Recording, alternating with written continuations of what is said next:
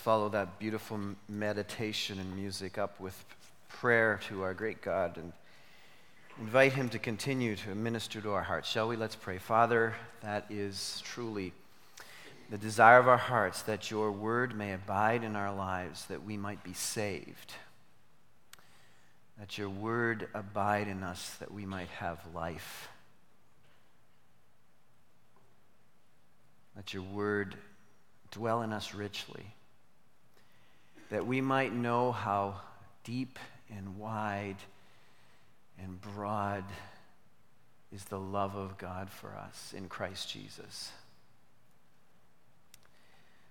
Father, let us not settle or satisfy on anything less than the fullness and richness of our amazing God dwelling richly in our lives. Father, I pray that you would find a settled place in my heart and in the hearts of my brothers and sisters who are here this morning. Father, I pray that our lives would so reflect your glory and so bring honor to you that a world in darkness might see the light and might come to Christ, who to know is life eternal. I pray, Father, that you would minister now to our hearts through your word this morning, Father. I pray that you would use this powerfully to change us, for I ask it in Jesus' name and for his sake. Amen. Can I just mention again tonight, do not go to Kanakwa tonight. We don't have Kanakwa tonight. We don't have the camp tonight. Camp is right here, 6 o'clock. And then next week, go to camp. And the week after that, but not this week. This Sunday night, come here. And let's catch up with our great ministry in Odessa and Hope for People. And keep being in prayer for Pastor Petya, who is very, very ill, gravely ill, continues to battle cancer. And yet the church is thriving and moving forward, and God is raising up leaders and servants who are making an impact and a difference. And so it is. That's how God's work moves forward. Matthew, you've got a slide up there for me. Why don't you put that thing up there? Can anybody tell me what that is? That's good. I'm impressed. It is New York. Now, can you tell me the date? Come on, there's some hints. Who's saying that? What's the exact date? October 21st, 2003. No. August 14th, 2000. Matthew, give us the next slide. In case you didn't get that one. August 14th, 2003. You remember where you were? The great blackout, the power outage. We learned that day how dependent we were on power. Wasn't it something? And I remember our Toronto team, I think they were away in that, Bronwyn, I think you were away in that Toronto team ministry. Well, you know, Jesus was leaving his life on earth. In John chapter 16, verse 28, he said, I came from the Father and entered the world. Now I am leaving the world and going back to the Father. And it was going to be tough for his followers because they'd become very dependent on his proximity, his presence, his power right there with them. And what was going through their mind is, if you're going away, there's going to be a serious power outage, a serious blackout around us. He says to them in John 16, verse 1, all of this I have told you so that you will not go astray. He follows through with his final life-changing revelation that I want to share with you this morning in the final of our I Am series. He says to them, I'm leaving, but I don't want you to live like I've pulled the main breaker, pulled the power switch somehow. I don't want you to be insecure. I don't want you to be joyless. I don't want you to be loveless. I don't want you to be fruitless. I don't want you to be unsure. I don't want you to be powerless. And so he gives them instructions on how to keep the power on at full wattage, full throttle on. Would you turn in your Bibles, if you haven't already, to John chapter 15. I want to share with you this morning how the true disciple lives. Or maybe I would like to better rephrase it, how the real disciple lives.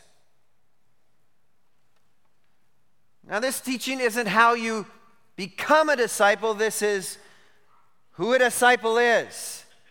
This is what a real disciple is. This is gut check time, folks. Jesus had said, I am the way, the truth, and the life. He's now talking to them about what this life is about. This is the life that he's talking about. And I want to pull out 3 keys from this very intricate text. There's so much here. I want to pull out just 3 keys for you this morning. If you can manage these, if you have these in your toolkit, you can have the full throttle life in Christ that he has in mind for you. John 15, I want to read to verse 17. I am the true vine, and my Father is the gardener. He cuts off every branch in me that bears no fruit, while every branch that does bear fruit, he prunes so that it will be even more fruitful. You are already clean because of the word I have spoken to you. Remain in me, and I will remain in you. No branch can bear fruit by itself. It must remain in the vine. Neither can you bear fruit unless you remain in me.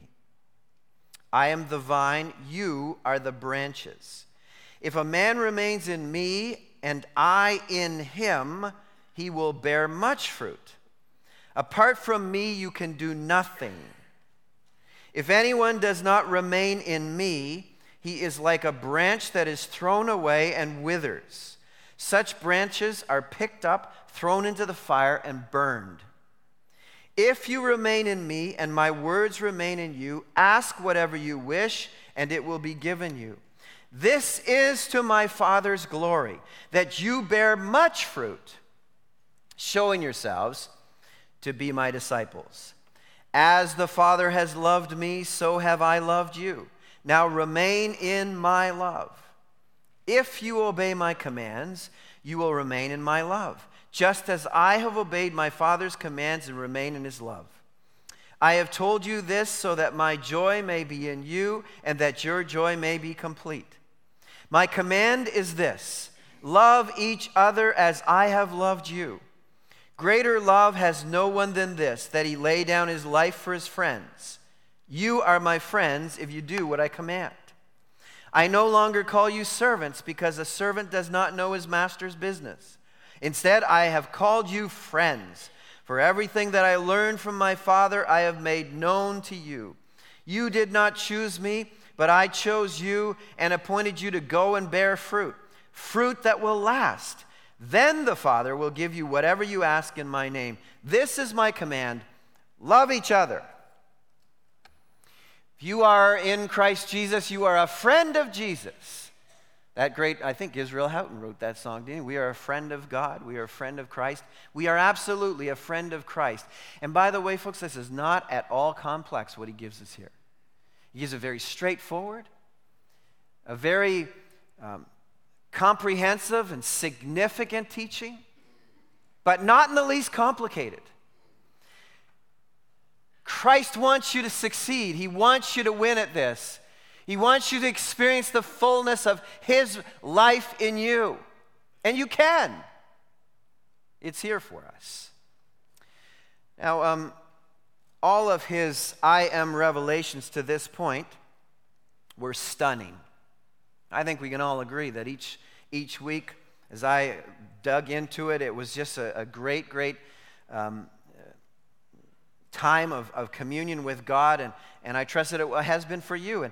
And as he was taught us that he's the life bread, and that he's the world light, and that he's the access gate to salvation. He is the good shepherd, the real shepherd. He is the resurrection life. He is the way, the truth, and the life. We learned all of these things, and each of these things He was taking on the role of God. As he stood at the center of festivals, John pointed this out. Festivals of divine significance redirected the point to himself of all of those festivals. He is just leaving the Passover. It's still Passover time. But for the Jewish audience who would hear this, this was the heart-throbbing, eye-popping, gob-stopping, jaw-dropping revelation. I mean, this one did them in. This one got the news of the world reporters into hacking his information like you can't imagine. I am, he says, the true vine. You're saying, okay, what's so eye-popping, jaw-dropping, gob-stopping about that? Well, I want you to turn back with me to Psalm chapter 80. Psalm 80. You know that if you've studied anything of the Scriptures, you know that Israel, as a nation, considered itself God's healthy, favored vine. Now, Jesus had been teaching them, of course, as I said to you, that he is, in fact, the God these festivals were pointing to. He's the true Messiah. He's the true promised one. And so he had waded full blast into their religious belief system. But their religious belief system was tied very much to their political system and their national identity, and always has been, and still is. It's here he waded in this statement. You can mess around with religion. But once you start to mess around with national and political identity, now you're stepping. Israel had considered themselves the true vine, the favored vine of God. The favored journey to the true God came through the chosen people. All roads that matter led through Israel. That's their system. Jesus steps up and says, I'm the true vine. I'm the real true vine. Now, a Canadian audience is not really, stunned by this comment and falling back in our seats, but the Israel audience was. The Jewish audience was. In Psalm 80, it tells us there, restore us, O God Almighty, verse 7. Make your face shine upon us that we may be saved. This is among many passages where they got the idea they were the vine. Verse 8, you brought a vine out of Egypt. It's Israel. You drove out the nations and planted it. Going down to verse 14, prophesied in the psalm, return to us, O God Almighty. Look down from heaven and see. Watch over this vine, the root your right hand has planted. The son you have raised up for yourself, or literally the branch you have raised up for yourself.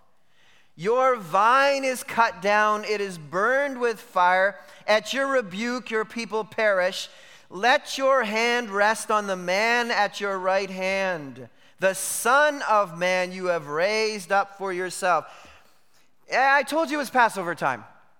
It says at the end of verse 14, after Jesus had done all of this teaching, wherein he had told them, I am the way, the truth, and the life, and it says that he continued to teach them, and then it says, come now at the very end, let us leave. And so he is leaving the Passover wherever they held that in the upper room.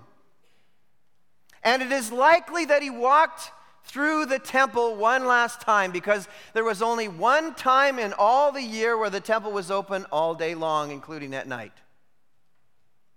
Passover. He likely led his men, his followers, through the temple, and they came to the place called the Holy Place. Outside of it is a gigantic curtain. Above that curtain was a sculpture of a vine in pure gold. In fact, it had gold leaves, gold branches, gold clusters of grapes. Josephus tells us in his historical recollection of these things that some of the gold grape clusters were the size of a man in pure gold. And the rich people of the time would continue to contribute to this, and they were building this great vine, depicting their great nation, Israel, as the hope of the nations. And Jesus walks up with his disciples and says to them, I am the true vine. So much gold was there in this depiction of the nation of Israel that when the Romans sacked Jerusalem in AD 70 and sacked the temple and took the gold, the price of gold in Syria dropped by 50% on the market.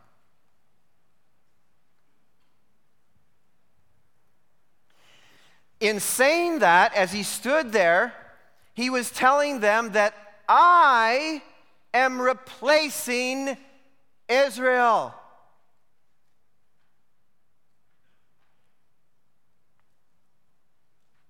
We don't have the same kind of nationalistic fervor, the same kind of political identity that the Jews had.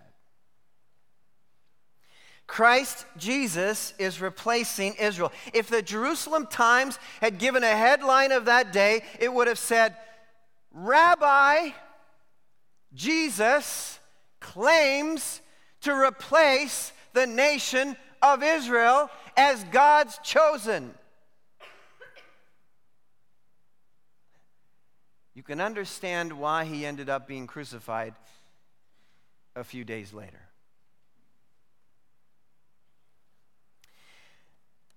He was declaring himself the way to God. He had done that before, but now he is moving himself in and saying, I am God's true vine. Israel was God's vehicle heretofore. And Israel was God's vehicle to get Jesus to the world. Salvation comes from, what does the scripture say? You don't know your scriptures? Salvation comes from the Jews through Jesus. Jesus says, I'm it now. I'm where this thing was going. I'm the true vine. To promote, by the way, a vineyard any different from Jesus is no longer God's work. Jesus was calling an end to the political national identity of the Jews as the self-definition of God's people.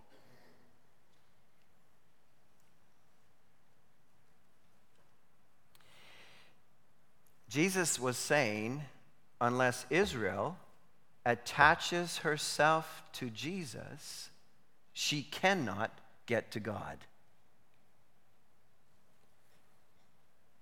This probably won't get me a free flight to Israel anytime soon, but it's the truth. This is what Jesus is teaching us. Jesus is the promise to the Jews, not the land. Whoever doesn't want Jesus is not at all on the same agenda as us. From now on, all people of God must be branches of Jesus. You understand? That's what he's saying.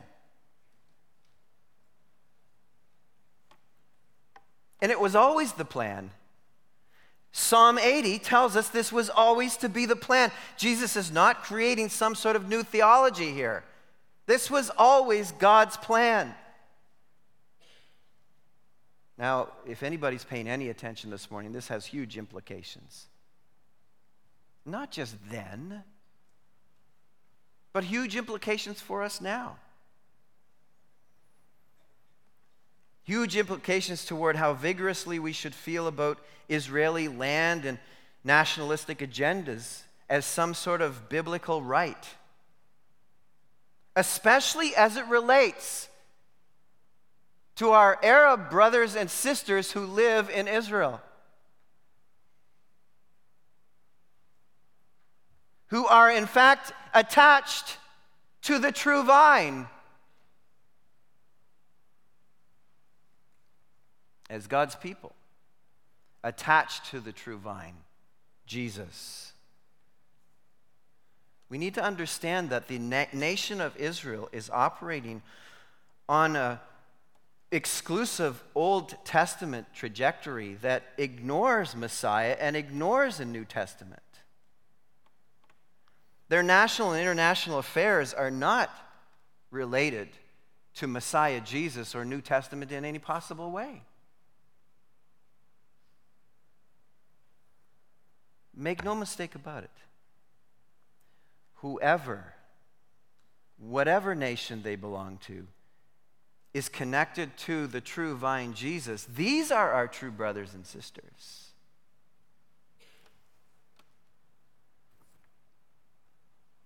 This teaching got Jesus crucified.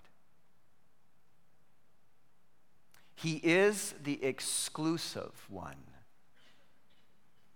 And so the starting point for all of this, in how to continue with the proximity and the presence and the power of Christ, is recognizing and acknowledging this categorically, that Jesus alone is the true vine. There is no other way.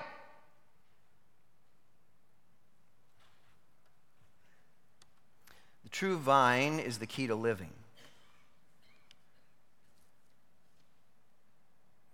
Secondly, the second key that I want to point out this morning is this, and I want to build this case for it, that obeying is the key to remaining. To this audience, by the way, this Jewish audience, steeped in the systems of their religion, to this audience, steeped in their culture, the pride of their national identity, their ethnic arrogance, keepers of the true religion, external cultural conformity, specializing in it, putting on a good show, skills of self-discipline, forms of godliness that lacking power therein. Jesus said, it's not about any of that. This connectedness, this remaining, this abiding, this plugging into the presence and power and proximity of the true vine is not about any of that cultural stuff. It's not any about that national stuff. It's not about any of that external stuff. It's totally about the inner stuff. It's about a life-transforming connection to the living Christ, to the true vine. It's the branch stuck to the vine. It's about remaining in the vine. Now, true discipleship, true Christian discipleship is something to believe. It's something to do, but it's also something to experience. That cannot be compared to any other forms of religion. Jesus says here, no branch can bear fruit by itself. It must remain in the vine. Remain in me, and I will remain in you. I will remain in you. It's about divine connectedness. It's about divine experiencing of that connection to Christ. It's about being a living branch that is in relationship with Christ that replaces the dead wood of religion or self-reliance. That's what he's talking about here in verse 2. He cuts off every branch in me that bears no fruit. Hanging around with me, hanging close by me, but bears no fruit because it has religion, but it knows nothing of relationship. Now, let me go back to this picture for a second of what Jesus is talking about here. He says that he is the true vine, Jesus is the true vine, the Father, God, is the gardener. How many of you hang out in a garden ever?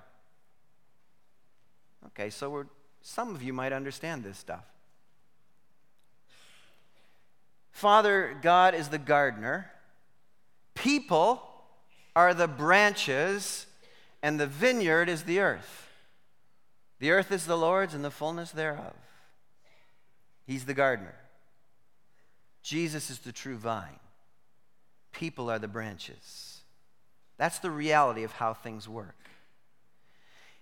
He says here in verse 2, in the whole world of branches. Hey, this is subject to possible other interpretations, but this is how I think it goes. In the whole world of branches,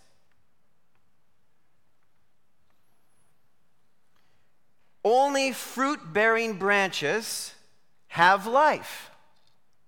That's what he's saying. In the whole world of branches, only fruit-bearing branches have life. We're going to talk about what fruit-bearing looks like in a few moments. But only fruit-bearing branches have life. Anything that's not bearing fruit is dead. It has no life. It's cut off. Now, I believe what Jesus is teaching here is that in the world of people, in the grace of God, in the graciousness of God, all people have had a shot at nearness. Why do I say that? In Acts chapter 17, when Paul is speaking on Mars Hill to the Athenians, he says this, from one man, verse 26 of Acts 17, from one man he made every nation of men that they should inhabit the whole earth, and he determined the time set for them and the exact places where they should live. And note what he says, God did this so that men would seek him and perhaps reach out for him and find him, though he is not far from each one of us. In the grace of God, in the world of branches, God himself, out of his grace, has given everyone a shot at nearness, at the possibility of fruitfulness. But only those that bear fruit are true disciples of Christ. The rest, it says he cuts off. They are picked up, thrown in the fire, and burned. He talks about only two ways of life. You're either bearing fruit, you're either a fruit-bearing person, or you are going to be burned. That's it. Two types of people. Now, he says that no branch can bear fruit by itself. It must remain in the vine. He also says, if you're not connected to him, not bearing fruit, you'll be gathered up and burned. That's unbelief. Okay, so he makes this distinction. Now here's what remaining is not.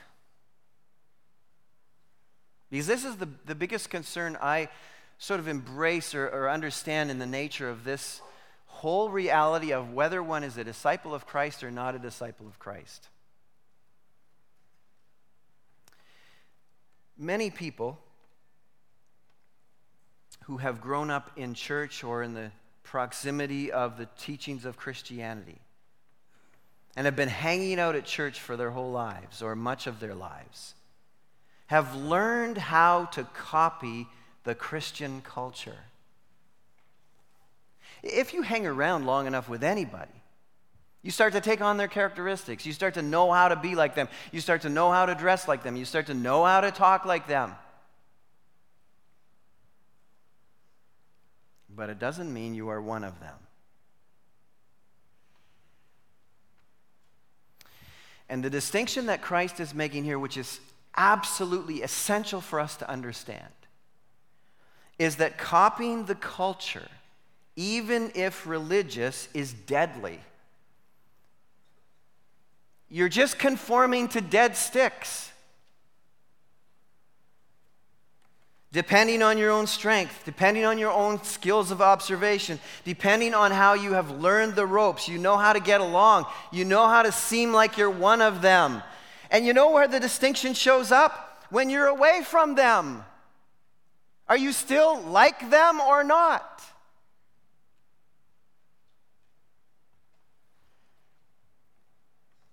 That's why so many church kids often experience a crisis in their lives when they go to college. Because they found out for all of those years hanging out in Sunday school and then at youth group and all of that and hanging out with all the Christian adults and everything, hanging out in the church culture, they've learned very well how to mimic the church culture. They've learned very well to look as if they're one of them. They've learned how to speak, how to dress, how to talk, how to walk. But Jesus is not talking about that. He was surrounded by all kinds of religious people. He's surrounded by Pharisees. He's surrounded by all kinds of the religious elite. And he's saying to each one of them, by the way, he's not telling them how to get saved in this text. He's telling them what real salvation looks like. You're attached to me. You have to be attached to me, Jesus says. You have to remain in me and I'll remain in you. There's this intimate connection, this intimate relationship, this flow back and forth.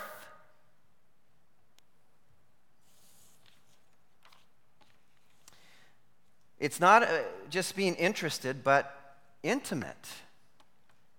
It's not simply enjoying the Christian cultural activities. You have to really experience the connectedness of Christ. By faith in Christ. So what is it? He tells us here, this is not a mystery. He tells us here what this is. What does remaining really mean like? Because at this point, for me or for you, it should seem, well, this seems very, very ethereal. This seems very, very out there. Rick, you're talking to us about being connected to Christ. You're talking to us about remaining in Christ. You're talking to us about having this intimate experiential relationship with Christ. But I need to know, what in the world is that? Because I want to make sure I got it. I have it. Jesus, I believe, takes what he says in verses 1 through 7 or 8 and uses verses 9 through 17 to explain it. Remaining in Christ is interpreted in verse 9 for us. Remain in my love. This is basically a parallel phrase. Remain in him in the first set of verses is remaining in his love in the second set of verses. You're saying, well, okay, but that still isn't cutting it for me. I don't know. Just tell me something practical. Tell me something I can take out of here. Okay, hang on. Verse 10. Here's how you remain in his love. You remain in his love the same way he remained in the love of the Father. If you obey my commands, you will remain in my love, just as I have obeyed my Father's commands and remain in his love. That's it. We've been building all of this to that moment. You're just going to tell me that I just have to read my Bible and believe it and obey it? That's what you're going to tell me. Is that what you're telling me? Yeah, that's what I'm telling you. Remember, I told you this wasn't going to be complex. I told you this was not rocket science. Jesus doesn't make this complicated for us. He's not trying to make it hard. He's not trying to say, I hope you can figure out how to be disciples of Christ because I'm going to make it as tough as I can for you. I'm going to tell you things and you're never going to get it. You're never going to understand it. No, he tells it very simply. Remaining in Christ is connected to the obeying of his word. There's no other formula.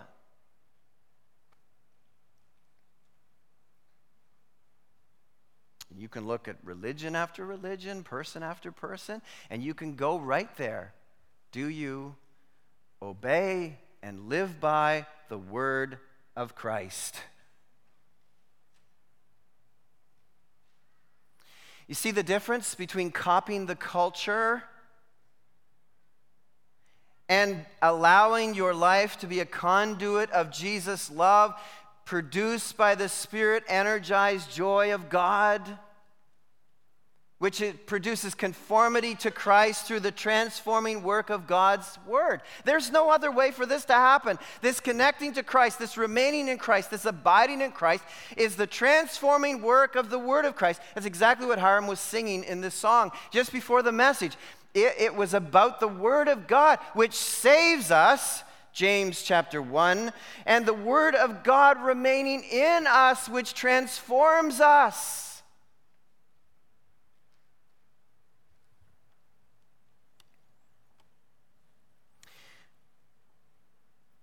Being shaped by the Christian culture is useless come Judgment Day. You understand that? Being shaped by the Spirit of God is salvation. And so you can tell the difference, when you're walking in here and saying, hey, listen, have I been fooling myself? Have I just become conformed to the culture of Christianity? I know how to talk like them. I know how to think like them. I know how to defend the faith like them. I know all of that. Am I just kidding myself? Well, let me ask you the question. Do you obey God's word?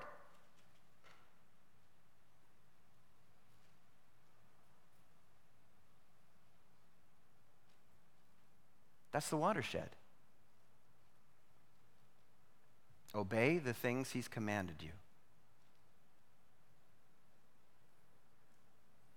Living by the book, plugged into the character and style of Jesus, so that you pick up more and more of the family traits of Jesus, not conformed to the culture around you, but transformed by the work of Christ in your life. You look at a person and say, man, you got a lot of your mother in you. You got a lot of your father in you. What you want people to look at you and say is, you got a lot of Jesus in you. Because that's what it does. That's what happens to you. That's the connection. That's what remaining and abiding is all about.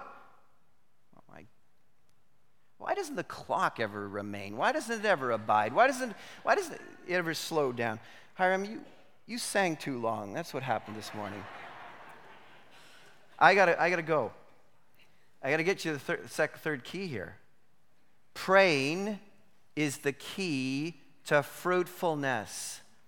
Obeying is the key to remaining. Praying is the key to fruitfulness. By the way, to be real fruit, what is that? Look, I said I promised I'd tell you what that is. A grapevine produces what? A Jesus vine produces what? Huh?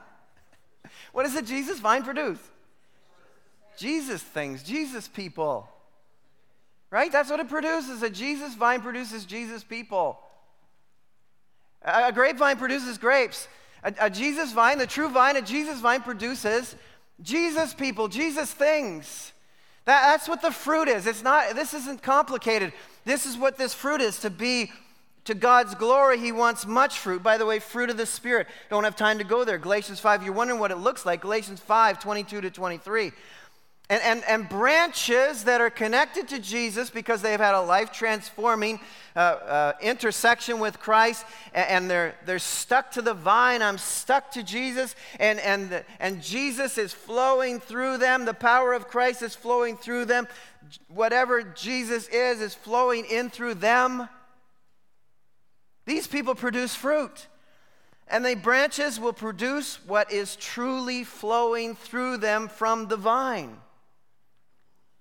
When Jesus courses through you, that's what makes you real in Christ. I know Jesus leads me. I know Jesus comforts me. He testifies to me. He tells me I am his own. As opposed to someone saying, I know about Jesus, but this connection you talk about is unknown to me. I don't understand that. I'm religious. I go to X church whenever I get a chance. I'm charitable. I try to do good things, but I don't even understand what you're talking about. That Jesus, you have a relationship with Jesus. You talk to him. He talks to you. He leads you. He guides you. He tells you he is he is your own, that you are his own? He tells you that? That's what Paul told the Romans he does.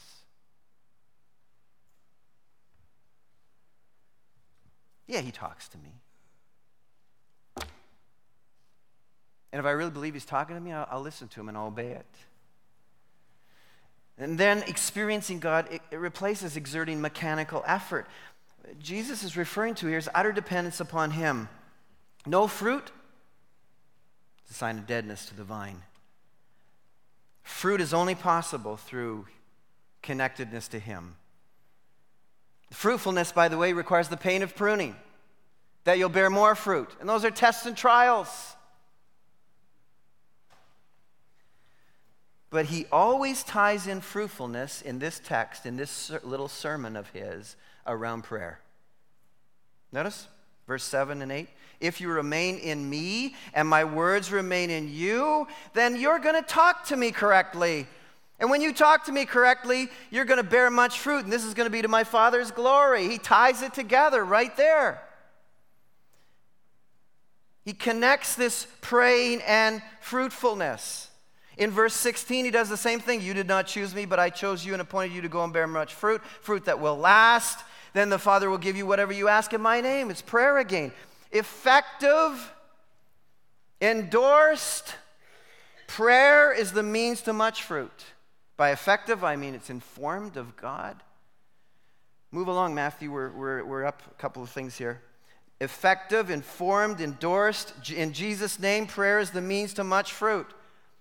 And much fruit brings glory to the Father. Note this. From the Word of God, I gain how God wants me to live. I take that to the God of the Word in prayer so that the will of God will come to me and becomes the will of me. And then I bear much fruit.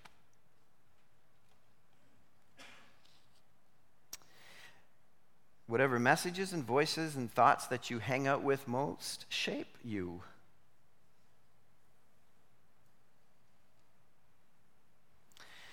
So let me wrap this up.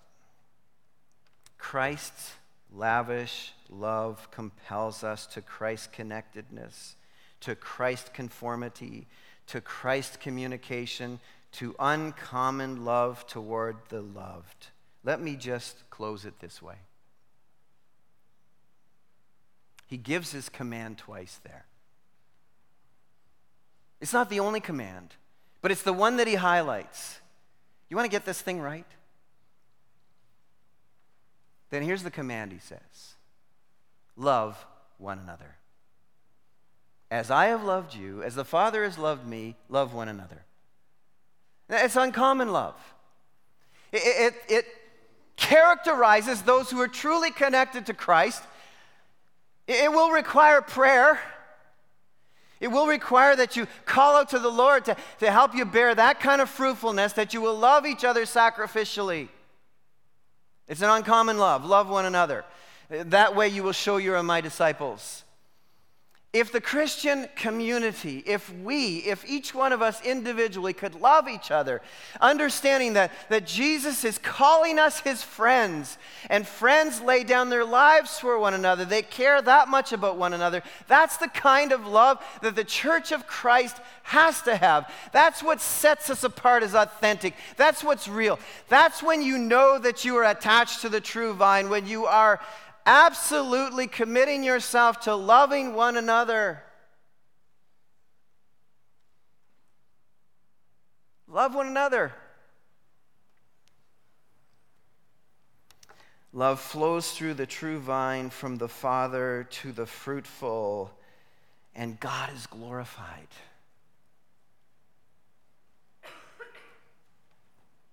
So once you're hooked on Jesus, the real is very distinctive. It's an obeying and a praying people. That's who they are. That's who we are. Father, our hearts have been filled up with your teaching. I pray, Lord, that we might not take a hard attitude of, love one another, yes, we've heard this. But that we might truly embrace this command. You are my disciples. Now love one another as I have loved you, laying down my life for them.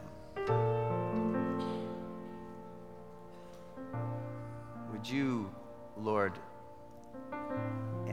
empower and inflame our hearts with this desire to respond to your lavish love upon us, that we would obey what you teach us, pray fervently and unceasingly that we might bear much fruit and bring glory to the Father, and demonstrate our discipleship by loving one another sacrificially. Could we make that, Lord, a fresh commitment of our hearts today as a takeaway from this? A powerful and life-transforming takeaway, not just in our lives, but a life-shaping and transforming reality in the highways and byways of our city and region. For Jesus' sake, amen.